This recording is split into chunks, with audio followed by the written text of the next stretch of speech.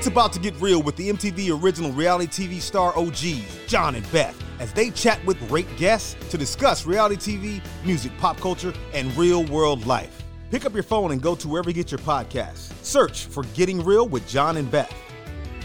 Turn it up. Getting Real starts now.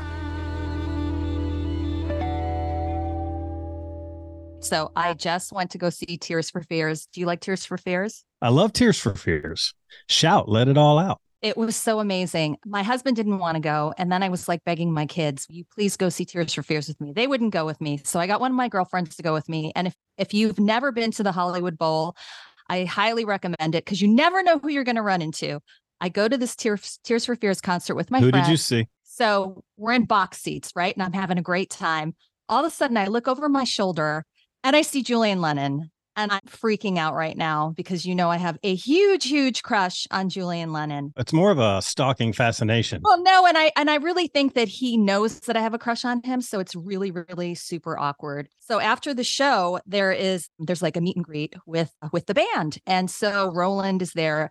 And I'm trying to think of like, you know, I want to go up to him and say, oh my gosh, I love your music and was so big in the 90s. And right when I'm about to go up and talking to him, Julian Lennon goes up to him and asks him for a picture. And I ran the other way. But it was a great show. Now you've met him before and he's aware of your stalking relationship. Oh yeah, no. He knows I'm totally in love with him. And my husband knows. Everybody knows it's terrible. Beth, I'm super excited about the episode today on Getting Real with John and Beth.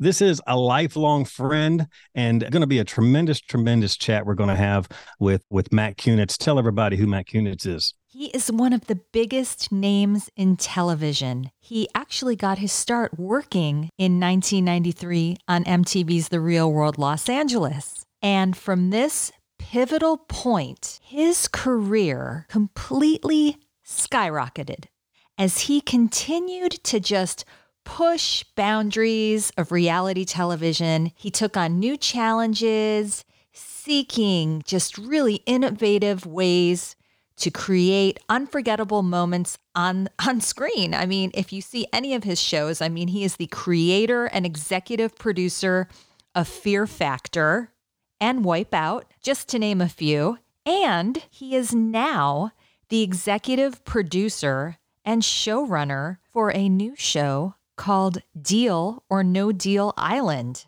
And he's also our dear friend, Matt Kunitz. Welcome to Getting Real. Good morning. So, Matt, welcome. Thanks for coming. Now, Matt wasn't on The Real World. He was like behind the scenes making it all happen. And I remember the first day, I actually met Matt before I met you, Beth, because Matt would call us from the production office and say, hey, John, this is Matt. I'm like, hello, what's your shoe size? I tell him my shoe size and then hang up and be off the phone in less than a second. He just needed quick information. And it's because, you know, they were having rollerblades in our house for us before we, you know, even arrived. And he had these quick questions and then it was over. And it was not even by. It was just like, what's your shoe size? 10.5, click. There was a reason for that shortness, right? Uh-huh. And I think this is sort of an important part of working on The Real World. It was drilled into us as employees. You are not to be the cast's friend. You need to be strictly professional. You can't form a relationship with them. You can say hello, good morning, and goodbye, but nothing else, because the story that we're filming is about the relationship of the cast with each other. And it's not about the relationship with the crew.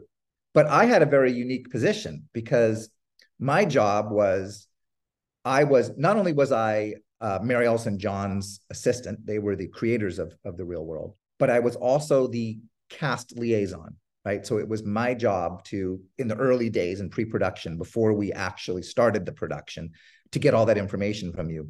But the most important part of my job was that during production, as you remember, back then you had a hotline, a phone that you would pick up, and the only person on the crew that you were allowed to talk to, other than if you were doing an interview, was me.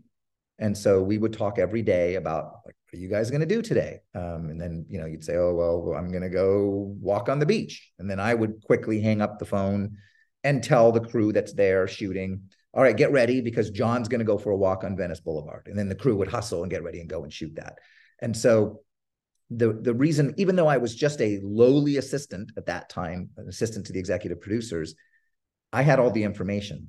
Like I was the only one that had it. And I realized very early on in my career that information is power. And that really helped my career because everyone, whether it was the executive producers, the directors, or the people that were shooting, they had to rely on the information that I had. And so I was able to take that position and sort of quickly advance in my career. And because I was fortunate enough to be on a successful show that was continuing season after season, I was able to climb that corporate ladder and kept, even though I would, I was only an assistant in that first season. The next season I was a producer and then a higher producer. I never let go of that part of the job, which was being your main contact. Yeah. And, funny story. I don't know if I ever told you this. My father during that time, and I never really could say it out loud, especially on television, was he'd been an FBI agent for 28 years. And he told me one time, I don't trust this Matt guy that keeps calling the house. And, they didn't trust the Matt guy. And I'm like, Dad, he's just gathering information. Yeah, but he's very short and he calls multiple times a day. That's sketchy. And, so just so you know, the FBI was alerted to your antics. But I want to know, Matt, did you ever use that power, that knowledge that you had that no one else yet had? Like, did you ever withhold some information about what was going to happen from anybody strategically? I don't think I ever withheld information, but I definitely got in trouble with this. And sort of it was a lesson that I learned early on. So I'll go. So Real World LA, the season that you guys participated on, was the second season. First season was New York, as you know, but maybe some of your listeners don't know that. And I saw that first season, and that changed my whole career path. I saw that show and I was mesmerized. Like, oh, it was new. It was the first reality show ever, really. And I saw it and I was like, this is amazing. I first read about Entertainment Weekly and saw some photos, and I said, I got to watch that show. And then it came out and I watched it and I just couldn't take my eyes off of it. Back then, streaming didn't exist. So you had to wait a week for the next episode to come out. And it was appointment viewing. And I would watch that show, I believe, different than most people would watch. If the cast was out walking on the street, I was looking at the windows they were passing by, trying to see like a reflection of the crew and trying to understand, like, how are they doing this show? Like, this is the most amazing thing ever. And so when I saw that show, I went to USC Film School. I was going to be a film producer. That was my plan. Everything changed when I saw The Real World New York. I was like, I want to work in reality TV. I mean, I don't even know that it had a name at that point. I want to work on shows like that. Okay, so fast forward, and I heard about this after I got hired, that one of the early lessons they learned was, don't throw pebbles in the pond. As a producer, don't throw pebbles in the pond, because we build this trust with the cast. And if you throw a pebble in the pond, that can have great ripples. And so I'll give you an example of something that happened in New York. Things were kind of slow and kind of boring one day, and the cast wasn't doing a lot, and the producers were like, well, how can we juice this up? How can we get more from the cast? Okay, Eric Nies, this gorgeous model guy that's on the show, Beth remembers Eric. That's why she wanted to be on The Real World, is because of Eric Nies' sexy body. Okay, so this is an Eric Nies sexy body story. So the producers knew that Eric Nies had taken photos with a very famous photographer, Herb Ritz. And Herb Ritz did a lot of nude photos. And he had a book, Herb Ritz book of photos that included nude photos of typically young men. Super famous photographer even to this day. And so the producers thought, well, we have this book that Eric is in. Why don't we just put it on the coffee table? It'll stir some conversation. No big deal, right? So they threw a pebble in the pond. Well, that pebble caused great ripples, because what happened was Eric, the cast members saw it. They started teasing Eric about these nude photos. He was embarrassed. He was angry at the producers for throwing that pebble in. And then there was a trust issue. Now the cast, all of them sort of ganged up against the producers. How dare you do this? And so now the cast didn't trust the producers, and the producers needed them to be open and trust them and know that we as producers have your best interest in mind. And so they learned a lesson there, which is don't throw pebbles in the pond. And so when we went to the LA season, and when I got hired on the LA season, George Verschoor, who was one of the founding fathers of The Real World and was the showrunner of your season and also of New York, said to me, like, be careful, don't throw pebbles in the pond. So we're gonna throw a pebble in the pond right now and take a break, and we're gonna continue your story in just a second. Getting real. Hello, Pantheon Podcast listeners. Christian Swain here to tell you more about my experience with Raycon earbuds. Our family now has 3 pairs of Raycon earbuds around the house, and my wife just grabbed a pair of the Headphone Pros to replace some headphones from a company that was double the price. And yes, she loves them. Now, if you haven't pulled the trigger on a pair of Raycons, or even if you have, but you're in the market for another pair because they're just that good, well, now is the time to check them out, because they just launched their upgraded model of the best-selling everyday earbuds. With Raycon's upgraded everyday earbuds, now you also get active noise cancellation, ergonomic design, and multi-point connectivity that lets you pair with 2 devices at once. New quick charge function, 3 customizable sound styles, plus awareness mode. Available in a variety of vibrant new colors to complement any and all skin tones. I even have a pair of earbuds in a cool green color. I have tried just about every earbud known to humankind, and these Raycons are fantastic. Seriously, if you've been wanting to check out Raycons, there truly is no better time. You're going to ask yourself why you didn't check them out sooner, and Raycon offers a 30-day happiness guarantee. So what are you waiting for? Go to buyraycon.com/Pantheon today to get 20% off your Raycon order, plus free shipping. That's right, you'll get 20% off and free shipping at buyraycon.com/Pantheon. buyraycon.com/Pantheon. Hey folks, Stefan Shirazi and Renee Richardson here from the Metallica Report. And we are proud members of the Pantheon podcast family, where the best of music and podcasts unite. We've got something pretty cool for you. We're giving away an exclusive Metallica merch package worth over $250. That's a whole lot of Scary Guys, skulls, M72, and other sought-after Metallica swag. And we've made it easy for you to win. Follow and share the Metallica Report, and you're in the game. Go to pantheonpodcast.com/Metallica, enter your email, and hit that button to be entered to win. And just like that, you're eligible for our monthly exclusive Metallica merch package. And guess what, rockers? You can enter every month, so just do it. And while we love our global brothers and sisters, the lawyers won't let us ship outside the U.S. We're back with our good friend Matt Kunitz, who, much to the chagrin and the plan of reality strategery, he has become our very good friend, and he's been a friend to us for 31 years. He's a big time producer, executive producer, and creator of television in Los Angeles, and he's on our podcast. We're glad to have him. He was talking about pebbles in the pond, and you know, to not throw pebbles in the pond. I remember a book being on our coffee table, Why White Southerners Hate Black People, was on the a book on the coffee table, and when we saw that, we were like, holy cow, what are we about to Was that there at the beginning, or did that just show up there one day, John? First day. You know, we traveled into Winnebago, okay, all the way. So, I mean, Dominic and Tammy and I had, you know, these little spats along the way. So we walked in and we saw this on the coffee table. Tammy goes, "Look, John," and we were just like, "Oh my gosh!" But Matt Kunitz, tell us about the pebble that, all right, so the pebble that I experienced, inadvertently threw in the pond and learned a lesson from it was, you know, my job once we were shooting was that I would call you every day. If you didn't call me, I would call you, and I would say, "John, what are you doing today?" And you tell me. "Beth, what are you doing today?" And you tell me. And so I think it started with Beth. Shocking that Beth started trouble. And I called Beth. Uh-oh, what did I do? And I said, "Hey, what are you doing today?" And she said, "Oh, nothing really." And I go, "Really? You're not doing anything?" And she goes, "Oh, you know what? I think John and I are going to go bowling tonight." I was like, "Okay." So then I called John and I go, "John, what are you doing tonight?" You go, "Yeah, nothing." I go, "Well, aren't you going bowling with Beth?" "Oh, yeah, I think I'm going to do that." And then I called Tammy, "What are you doing tonight?" And Tammy says, "Nothing."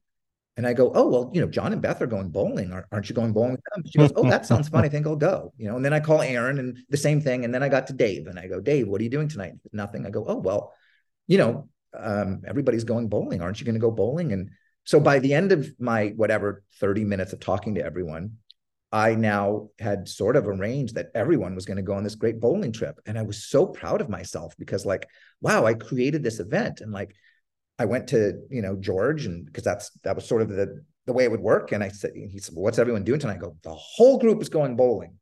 And I didn't tell him that, like, well, I'm kind of responsible for making everyone go bowling. So everyone shows up at the bowling alley. And at that time, shockingly, you guys weren't getting along with Dave Edwards. And it was like, someone was like, why are you here? And there was a big fight, and everyone was sort of upset that he came and interrupted the fun. And then I realized, uh-oh, I'm the one that's responsible for this, because what I should have done is just ask Beth, what is she doing? And left it at that, and you created this alternate universe, like in Back to the Future, that never should have probably shouldn't have happened. Right. And nowadays it's so different in reality TV today. Today it is, I mean, it's scripted. They work everything out. Maybe not on The Real World. I haven't worked on The Real World in many years. I don't think they script it. We just did a homecoming, and Beth and I want to talk to you about how different it was, actually. Well, we went to lunch after that, and you guys filled me in. But yes, we could talk about that more. But back then it wasn't. We were purists. It really was pure. I don't remember the book that you're talking about that was placed there. And my guess is that was, and I wasn't at a high enough level on your season to have made those decisions, but sure, that was probably put in there to stir conversation. But we didn't even give you guys jobs back then. It was like, if you don't have a job, then you're just going to sit around and do nothing. Later on in later seasons, we would arrange jobs, and the most we would do for you guys is set up a cast trip.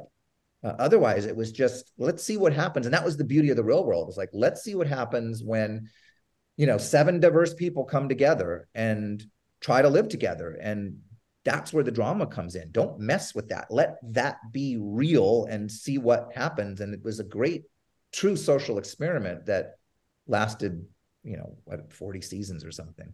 Yeah. I mean, the funny thing about that bowling night is I didn't even go. I don't even remember why, but like everybody else went bowling and I didn't. So that's interesting. I didn't remember that. I remember why. Started the whole bowling. Maybe you didn't go because you heard that. Well, I'll let John say why you didn't go.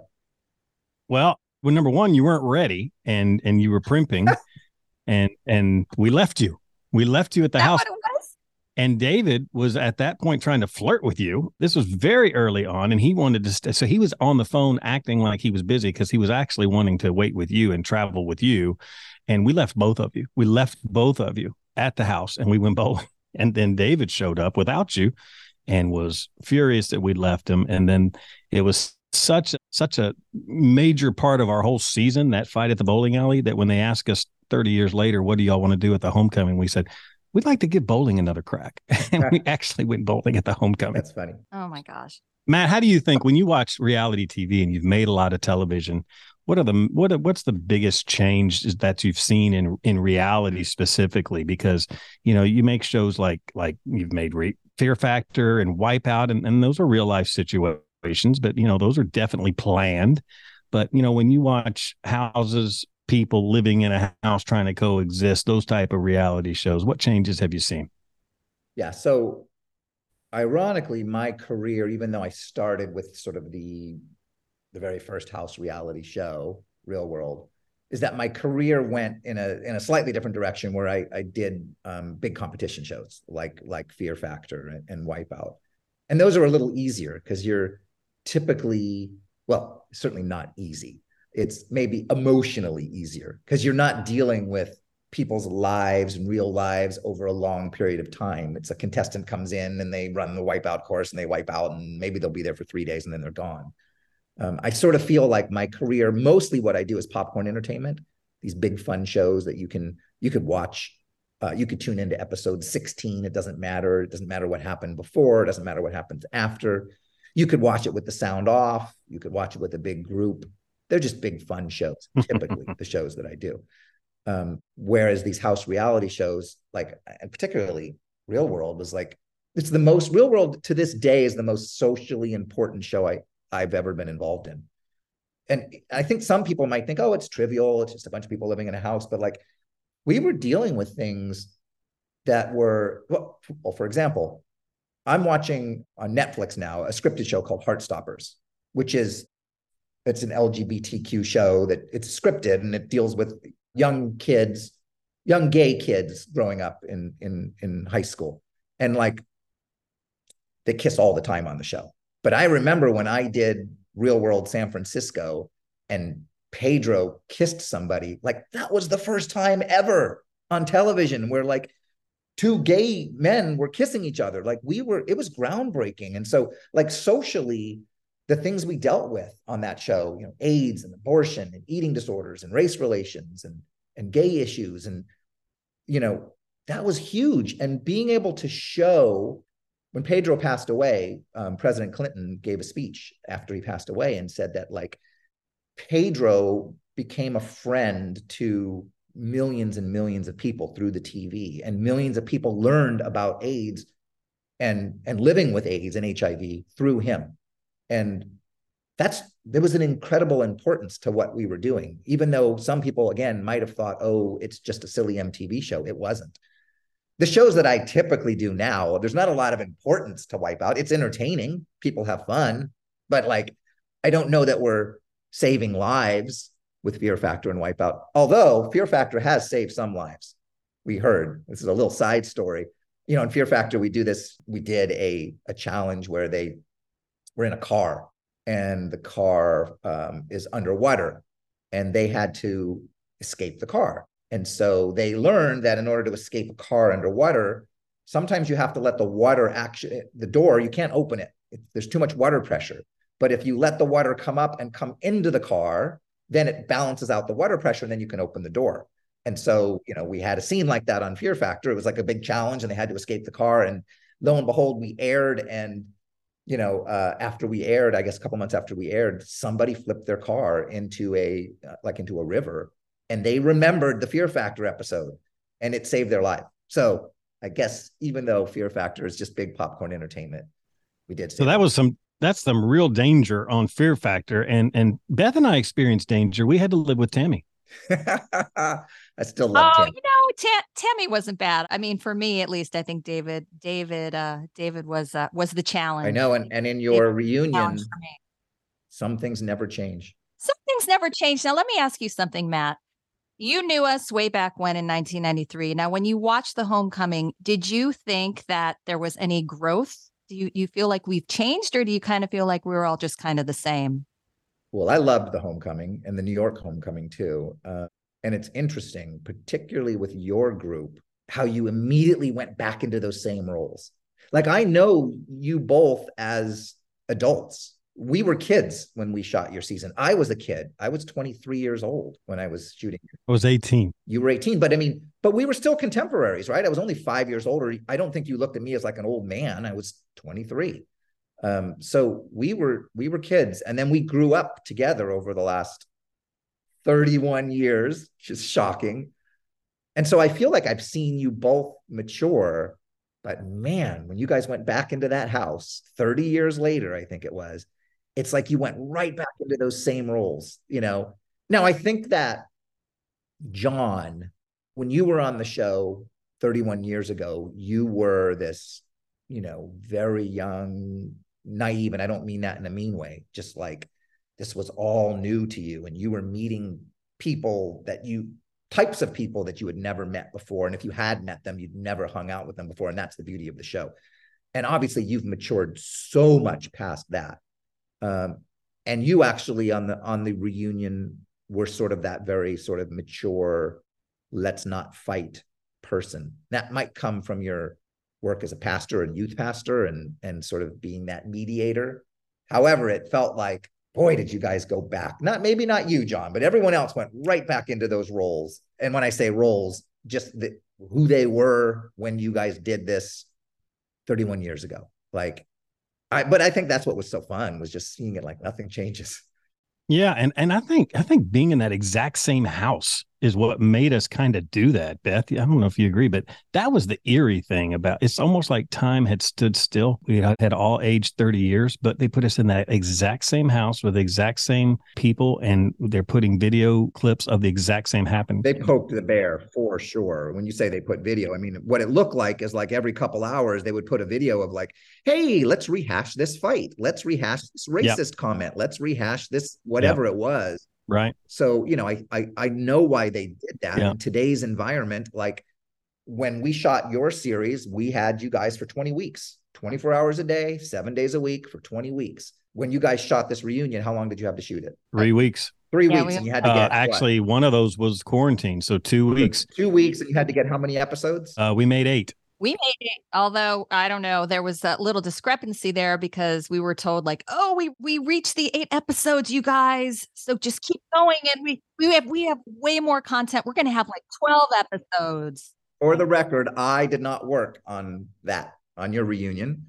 On that So yeah, it was a whole different experience, let me tell you. And the New Orleans homecoming, these incoming messages of the old video clips, the incoming message. Well, they called it incoming trauma because they were getting ready to relive trauma, and I thought that was good. So anyway, that was crazy. But we're going to be right back with friend and executive producer and show creator Matt Kunitz. Okay, and we are back with Matt Kunitz. Matt, we're going to get real with you right now. Uh-oh. We've got some fans asking some questions. Okay, first question. People want to know, what advice would you give aspiring producers? Good question. I'll just tell you sort of how I advanced my career, because I think that's, I'm the closest to that. When I started on The Real World, as I mentioned, I was hired as Mary St. John's assistant. And so I would work from 9 to 6 as their assistant, and also was the cast liaison. And then at 6:00, when Mary St. John left, I would get in my car, and I didn't need to do this. I wanted to do this, and I would drive to Venice Beach. And our office was probably, with traffic, it was like an hour away. So I'd get to Venice Beach. And because you guys were shooting 24/7, I could stay there all night. And I did. And there was no such thing as overtime. I mean, it existed, but we certainly weren't following those rules back then. And I would get involved in anything I possibly could. And I'm sure you guys remember, sometimes you'd go to like Denny's at 3 a.m. and like, oh, there's Matt. He's holding a boom mic. There's Laura, who's one of the producers. She's holding a camera. That's because we didn't even have a crew at that point. We couldn't afford to have a crew at that point, but we needed to keep shooting. And so the point I'm making is like, I went above and beyond every single day. I didn't have a family at that point. I was super young. I had nothing I needed to go home to. So I would work 7 days a week, 18 hours a day, and I made myself valuable so that when the next season came, there was no way they couldn't take me, right? And so, yes, I was a production coordinator and an assistant to the executive producers on season 2. And then the next season came and it was San Francisco. And they're like, hey, we're going to San Francisco, Matt. And we really want you to come. And I'm like, well, if you want me to come, you have to make me an associate producer. And I made myself just as valuable then, maybe worked even harder in San Francisco. And then the next season, well, if you want me to come to London, you got to make me a coordinating producer. And I just kept climbing the ladder. Now, I was very fortunate. So part of it is luck, right? They say like success is like half luck and half hard work, something like that. And I would say for me, it was 90% hard work and 10% luck. And the luck was that I happened to get on a show that was successful, that had multiple seasons. Because usually 9 out of 10 shows that we make fail. It's just expected. One will succeed if you're lucky. One show will succeed. And I happened to be on that successful show, so I could climb the ladder. But if you're not on that successful show and you're lucky enough to get on any show, all of those people working on the show will go on to another show. So if you're the hardest working person, the hardest working PA and you production assistant, and you never complain and you never bring your drama to work, that's the worst thing you can do. Bring your personal drama to work. Nobody wants to see you crying in the corner or whatever, fighting with your boyfriend at work because that boyfriend works there too. Nobody wants to see that. So keep your drama at home and come to work, be the first in and the last out. And people will notice that. And if the show isn't successful, those people go on to another show and they'll remember you and they'll bring you with them. That's a great answer. And Beth, do you remember when we would just see Matt appear? It took us a long time to realize that this person we were seeing at nighttime was Matt. I think one of the other crew people said, hey, Matt, and we're like, that's Matt. Oh my God. And you never spoke, so we didn't really ever recognize your voice from our phone conversations, but you held up the brightest light, brighter than the sun. It was actually, we called it the sun gun. And we came up with a nickname for you. And do you remember what it was, Beth? No, I don't remember. You have a great memory, John. I have a great memory. I never forget a thing. Special Agent Kunitz. We thought you were like a special agent. Yeah, but now I remember there's a special the shortened version was SAC, which isn't as great as Special Agent. And you should tell your dad, if I didn't make it in TV, I wanted to be an FBI agent. Really? Well, you'd have been a good one because you just popped up. And when we try to make eye contact with you, you literally would just look at the ground and was like, well, Matt's being rude tonight. So, and then we figured out we weren't allowed to talk to you. So we specifically tried to. You guys did what every other cast member that I ever dealt with on Real World did, which was you tried so hard to become friends with me. And it was hard for me. It was really hard. Like I remember a specific, like you would always try to get a little information. You would always be like, and Beth was really good at this. Aren't I your favorite? Come on, Matt. Just tell me I'm your favorite. And John would do the same thing. And I would say, do you remember what I would say to you guys? You're all my favorite. No, I love you guys equally.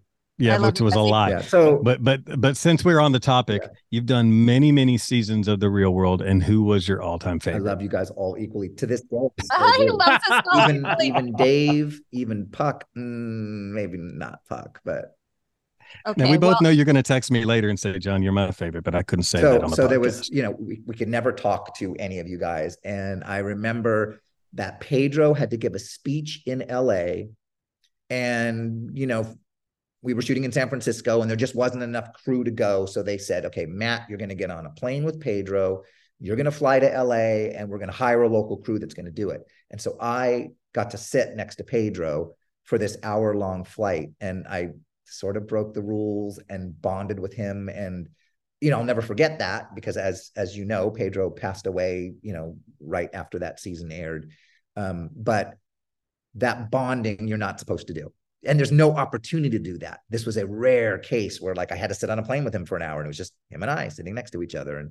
But you can't do that. And the London cast was doing the same thing you guys were doing, just trying to they wanted to know, who is this Matt? They were being FBI agents. We got to figure out this guy. I remember I went to a play in London and lo and behold, just coincidentally sitting behind me was Mike, the race car driver. And that was the most exciting thing in the world, that he actually got to see me out with, at the time, my girlfriend, actually met my wife working on The Real World.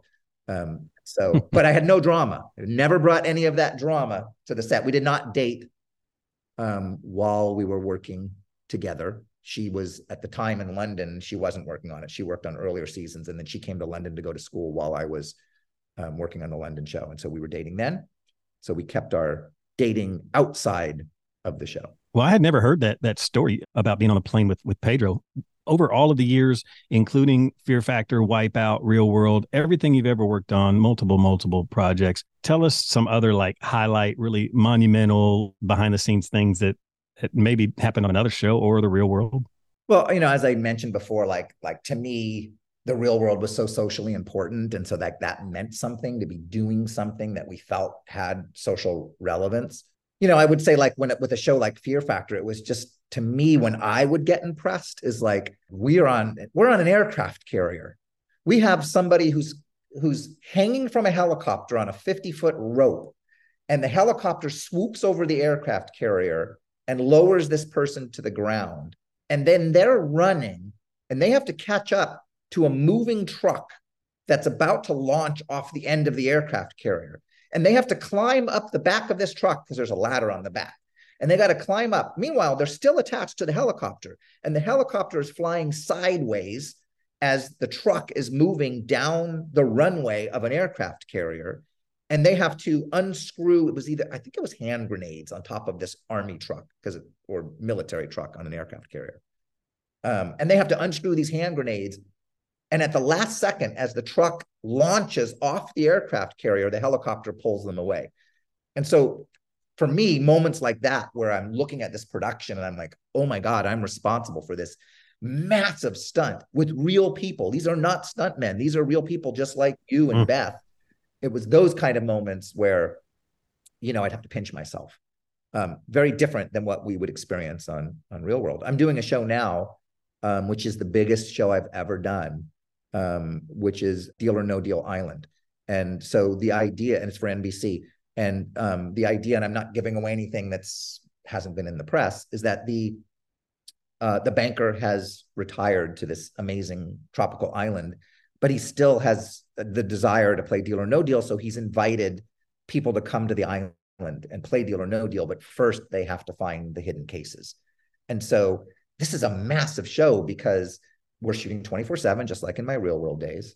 We're really shooting two shows, because there's this big reality competition show where they're living in a jungle on a beach, and then at night they're playing Deal or No Deal. So it is a massive, massive show. I have a crew of 300 plus people on a teeny island, top secret teeny island somewhere.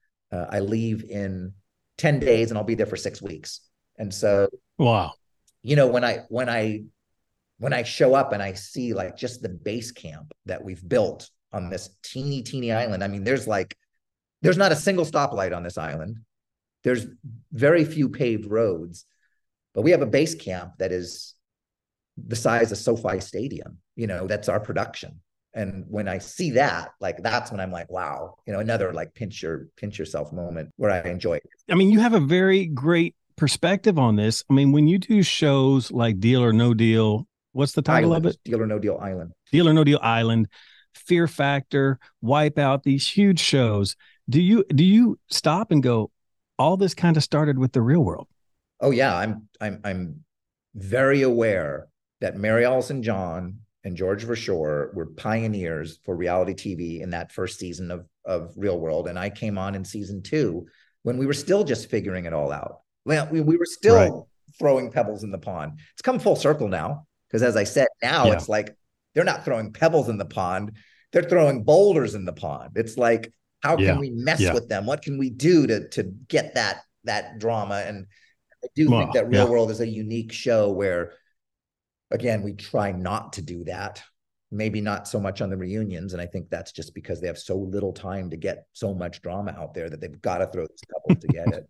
Yeah, it was literally, hey, John, sit next to Beth on this couch and face this direction. And now's a good time to bring this up. We're like, what? Oh, yeah, I know. They were like, okay, we want you to have this conversation with John right now. I'm still a purist, on all the episodes of Fear Factor and all the episodes of Wipeout. I can't tell you how many times someone would say, well, can't we just fake it with someone and get a better Wipeout or a better crash on Fear Factor? And we never did. Never. Because I'm a purist. It would be so easy to say, oh, well, that flip of the car wasn't very good. Let's just have the stuntman do it again. What made it great? Never did it. I can totally relate with you, Matt, because yes, when we first did The Real World, we were not allowed to talk to the crew members. That was like a big thing that John Murray and Mary Ellis would tell us. Do not talk to the crew members. You're not allowed to have a relationship with them. So that has always stayed with me. Even when I do these challenge shows, that like, hey, I'm not supposed to be talking and getting friendly with the crew members. And so a few months ago, I was at Bloomingdale's and I ran into John Murray, and I kind of felt funny about it because I'm not supposed to, I just have this in the back of my head. I'm not supposed to like really talk to these people. And I think maybe it's still in my head because I'm still doing challenge shows. But I felt so weird and awkward. And I sent John Murray a text and said, I'm so sorry.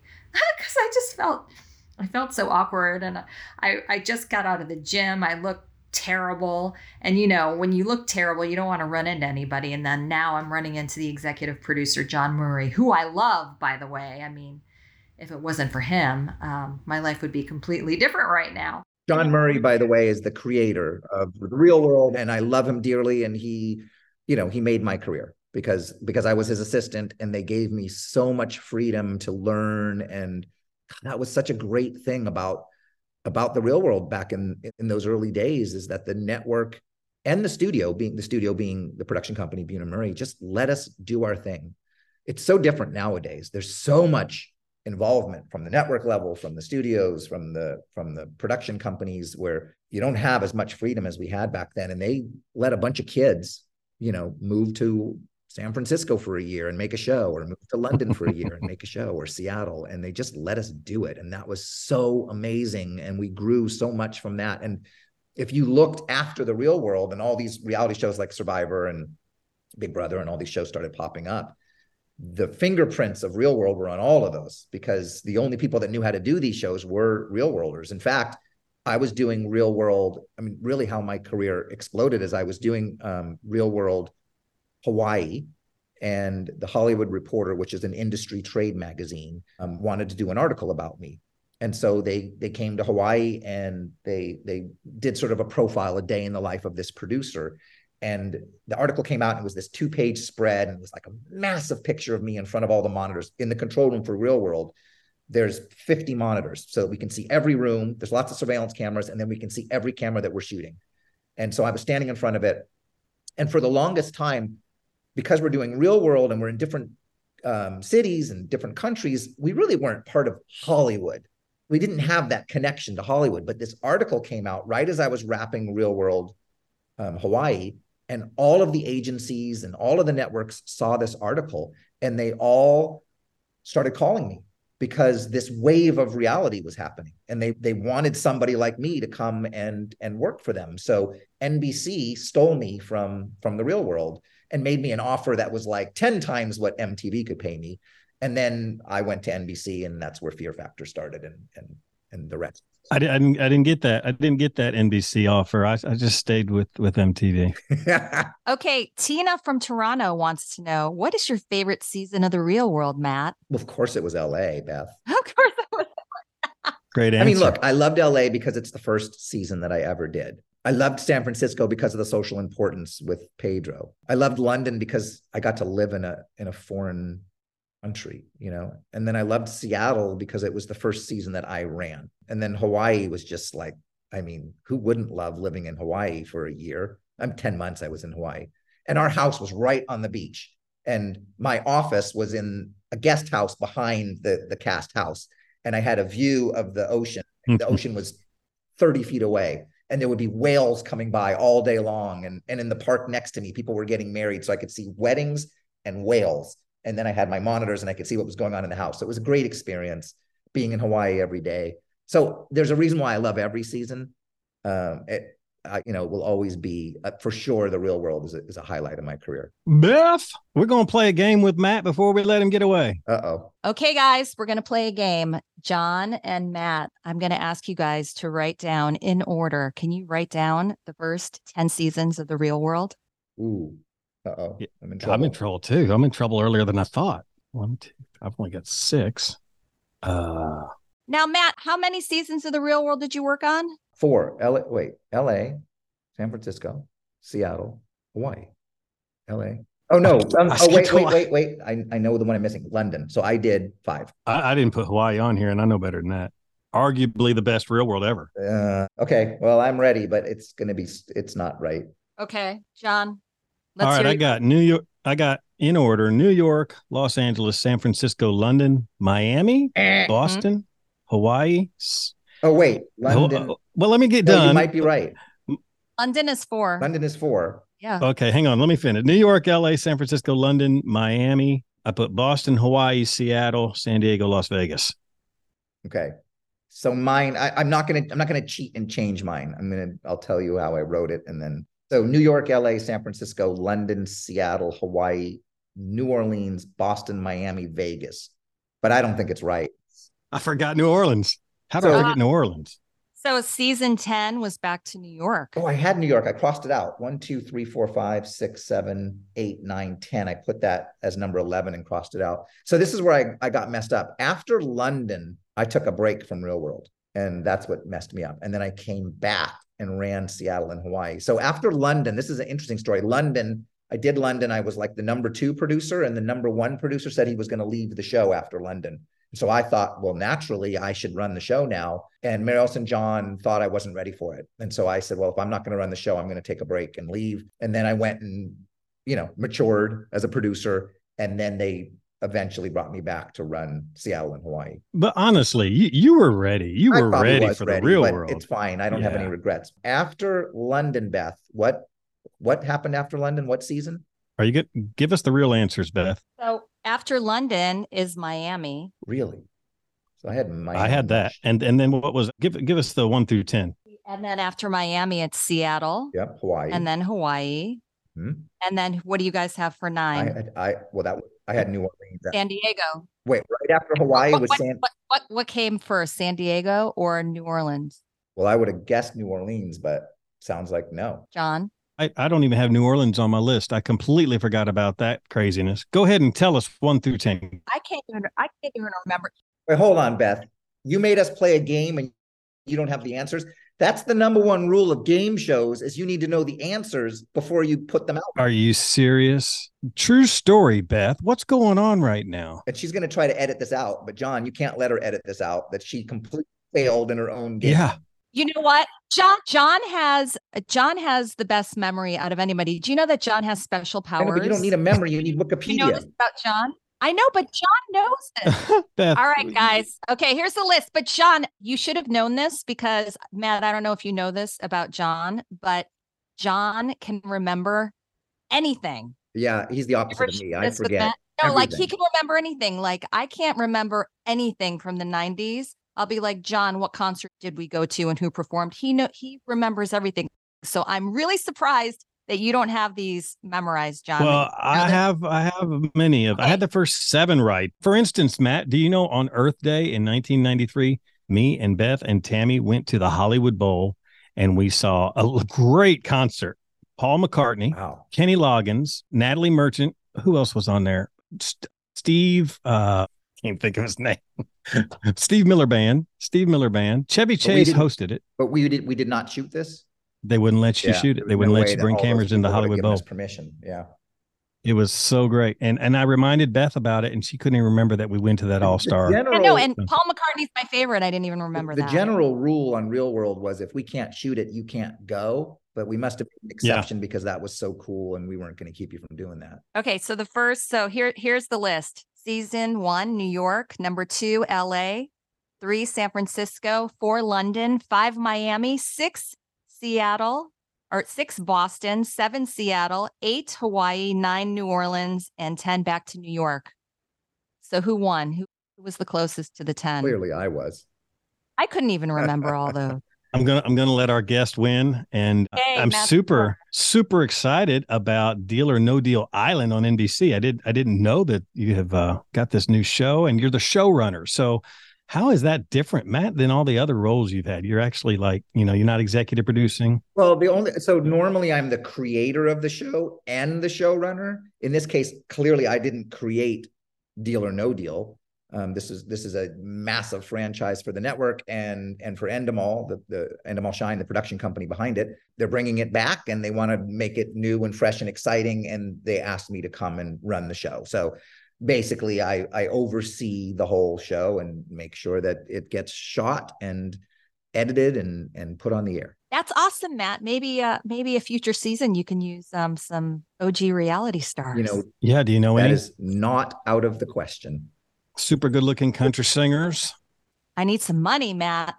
I'm out there to win competition. That'd be so fun. We're thrilled, Matt Kunitz. You have been a great guest for Getting Real with John and Beth. And we know you don't do a lot of podcasts, so we're honored to have you. You're fantastic. Where can we find you online if you wish to be followed on social media, or where can we look for future projects from Matt Kunitz? I don't really have an online presence. I mean, I have an online presence for my friends, but I don't really have like a social media public presence. You'll definitely hear about my shows because the shows I do tend to be really big, and you'll read about them or hear about them on the radio. And as they come out, I'll start doing press for them and make sure that all your fans know they're coming. Matt, thank you so much for sharing your incredible insights and behind-the-scenes experiences. I mean, this is just so cool to hear all these behind-the-scenes stories from you. And thank you for being such a true visionary in the world of television. I can't wait, and I know John can't wait to see this new Deal or No Deal Island. And we hope you come back and talk to us about your new series. We cannot wait to see it. And until next time, keep it real. This is Getting Real with John and Beth. Well, thanks, guys. Thank you so much. Thank you. You've been listening to Getting Real with John and Beth on the Pantheon Podcast Network. Executive produced by Christian Swain and Peter Furioli. Edited by Michael DeVestia. Produced by Lindley Ehrlich. Hosted by Beth Stolarczyk and John Brennan. Be sure to follow us on social media on Instagram and TikTok. You can follow Beth at Beth's Real World and follow John at johnbrennan.com. Also, follow the podcast on Instagram at Getting Real with John and Beth. Until next time, keep it real. Beth!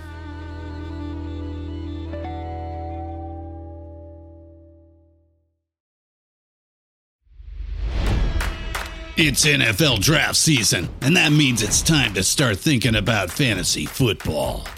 FantasyPoints.com features industry-leading experts and prognosticators using proprietary hand-charted data to help you score more fantasy points. FantasyPoints.com is the place to go for whatever kind of fantasy football you play. Whether you play fantasy football, daily fantasy sports, or do a little bit of everything, Fantasy Points has the meticulously researched content to guide you to victory.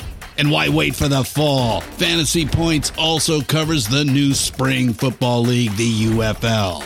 Join the guru, John Hansen, Scott Barrett, Joe Dolan, and other massive names in the fantasy football universe with an exclusive offer. Use code Pantheon for 15% off any Fantasy Points package, including the all-in package, with access to every article, tool, and data nugget that Fantasy Points has to offer. That's FantasyPoints.com and code Pantheon for 15% off at Fantasy Points. FantasyPoints.com, code Pantheon. Score more fantasy points.